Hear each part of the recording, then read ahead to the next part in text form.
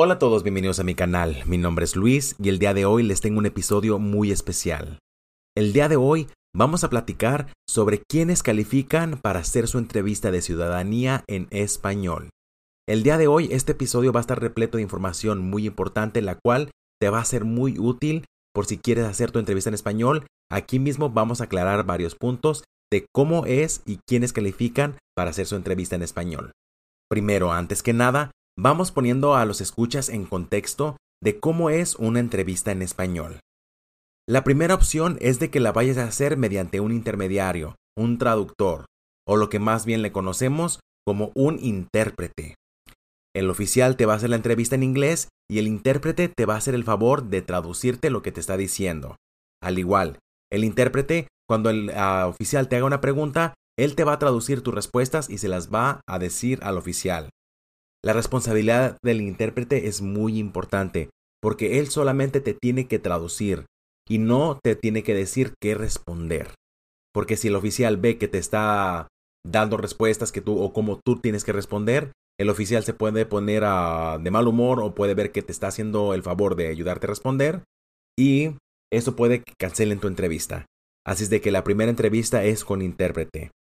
En algunas oficinas hay mucha gente que habla español y puede que te toque la suerte de que algún oficial hable completamente el español y te haga él mismo la entrevista en español, pero no es necesidad del oficial hacértela en español. Por eso tú tienes que llevar siempre tu intérprete. No sé si me explico. Les recuerdo, el intérprete es el intermediario que les va a traducir de inglés en español y al oficial le va a traducir de español a inglés. En esta entrevista te van a hacer las 100 preguntas cívicas, la que estamos estudiando en este canal, pero te las pueden hacer en español. Las 100 preguntas cívicas en español. Y la segunda modalidad va a ser exactamente lo mismo mediante un intérprete, pero hay un examen reducido. En vez de las 100 preguntas, van a ser solamente 20. Así es de que no va a ser necesidad que te aprendas todas las 100 preguntas. Simplemente te tienes que aprender las 20 y es lo mismo.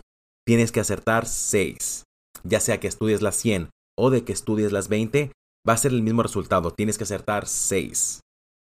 Así es de que recuerden, entrevista en español mediante un intérprete. Hay dos modalidades, 100 preguntas en español o 20 preguntas en español. Y eso lo vamos a definir ahora mismo. ¿Quiénes califican para hacer esta entrevista en español? Para hacer la entrevista en español, tienes que calificar en alguno de estos 4 grupos. Se los voy a definir uno a uno. El primer grupo es el famosísimo grupo de 50-20. 50 años de edad y como mínimo 20 años siendo residente permanente en los Estados Unidos. Y cuando me refiero a residente permanente, es desde que obtuviste tu Green Card, tu Permanent Resident Green Card. Así es de que no van a contar los años desde que están viviendo aquí en Estados Unidos. Van a contar los años que tienen legales con su Green Card. Así es de que 50 años como mínimo de edad y 20 años siendo residentes permanentes legales de los Estados Unidos. 50-20. El segundo grupo es el de 55-15. 55 años como mínimo de edad y 15 años como mínimo siendo residente permanente legal de los Estados Unidos. 55-15. Y el último grupo es 65-20. 65 años como mínimo de edad y 20 años como mínimo siendo residentes permanentes legales de aquí de los Estados Unidos. 65-20. El último grupo que califica también para hacerla en español son un grupo que tienen especificaciones médicas, como por ejemplo si un doctor te dio una carta diciendo que tienes problemas para memorizar, te pueden hacer la excepción y te pueden hacer el examen en español. Pero estos casos son muy específicos y yo he escuchado que a veces los doctores no te quieren firmar ese tipo de procesos. Pero les invito a que investiguen muchísimo más para ver si ustedes califican para hacer esta excepción médica. La verdad es que les recomiendo mucho de que si quieren aplicar para algún tipo de excepción médica, vayan con un abogado o con algún asistente legal, el cual los pueda asesorar profesionalmente. Pero bueno, resumiendo quiénes son los que califican, van otra vez estos grupos. 50-20, 5515 y 6520. Y el último grupo son los de excepción médica. Ahora, ¿qué preguntas te pueden tocar a ti? ¿Te pueden tocar las 100 preguntas cívicas o te pueden tocar el examen reducido que son las 20 preguntas cívicas? Pues bueno, el único grupo que califica para hacer las 20 preguntas cívicas es el de 65-20, 65 años de edad y como mínimo 20 años de residentes. Ellos son los únicos que tienen que estudiar estas famosísimas 20 preguntas. La verdad que es mucha suerte para ellos porque son solamente 20 preguntas y están súper fáciles. Así es de que en vez de estudiar las 100 preguntas, van a estudiar solamente 20. Al igual, en mi canal de YouTube tengo muchísimo material para este tipo de gente adulta que califica para las 20 preguntas y aquí también tengo uno que otro episodio en el cual tengo simulaciones y también tengo las 20 preguntas para estudiar. Así es de que si calificas para alguno de estos, hay material por montones. Y ahora les voy a poner un pequeño ejemplo cómo podría estar estructurada una entrevista mediante un traductor. Les voy a poner un ejemplo de que yo califiqué por la entrevista en español con la regla del 50-20. Tengo 50 años de edad y 20 años de residente. Y como traductor me voy a llevar a mi hijo de intérprete.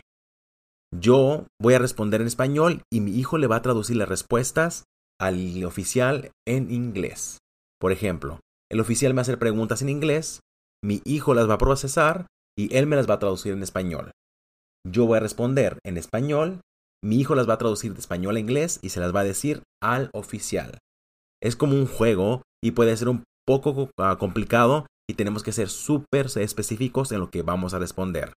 Al igual, el intérprete tiene que tener una facilidad de palabra para los dos idiomas, en inglés y en español, y tiene que firmar unos cuantos papeles diciendo que solamente va a traducir y no te va a ayudar a responder. Comencemos con esta simulación. Alright, my name is Officer Garcia and I'll be conducting your citizenship interview. Can you please tell me your full legal name? ¿Cuál es tu nombre completo? Mi nombre completo es Alberto Gómez López. My full name is Alberto Gómez López. And tell me, why did you qualify to make this citizenship in your language, Spanish? Dígame cómo es que califica para hacer esta ciudadanía completamente en su lenguaje, que es español. Pues califico porque tengo 60 años de edad y 15 años siendo residente permanente aquí en los Estados Unidos. He said that he qualifies for the citizenship in Spanish because he is 65 years old and he got 15 years as a permanent resident in the United States. Perfect. Now, what date you became a lawful permanent resident? Dice que en qué fecha se convirtió en residente permanente legal. Pues me convertí en agosto del año 2006, pero no me acuerdo qué día, pero agosto 2006. He doesn't remember the exact date, but he remembers that it was the month of August and the year 2006. What's your marital status? ¿Que cuál es su estatus marital?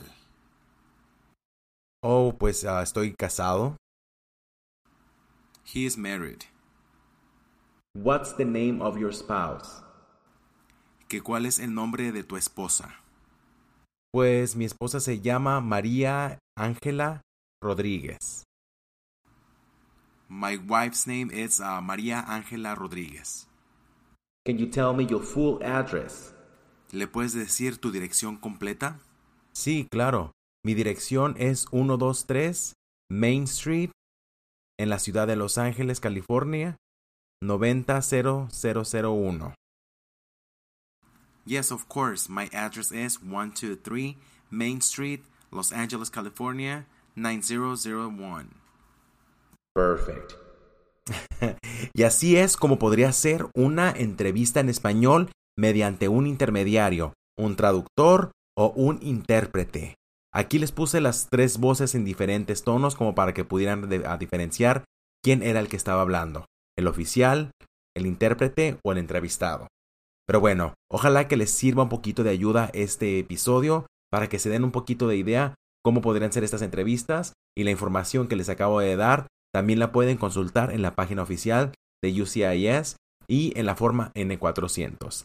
Les recuerdo que tengo un canal de YouTube que se llama Ciudadanía 1 a 1 con Luis, en el cual tengo muchísimo más material que les puede ayudar para su ciudadanía, ya sea en inglés o en español. Tengo preguntas Have You Ever, tengo las preguntas cívicas en inglés y en español, y tengo muchísimos videos con consejos y testimonios que nos vienen a dar de gente que ya pasó su entrevista. Sin nada más que decirles, les mando muchísimos saludos y muchísimas felicidades a la gente que ya me mandó mensaje diciendo que pasaron su entrevista exitosamente. Muchísimas felicidades a cada uno de ustedes. Sin nada más que decirles, les recuerdo que la constancia del estudio es la clave del éxito. Nos vemos para el próximo episodio y un abrazo para todos. Bye.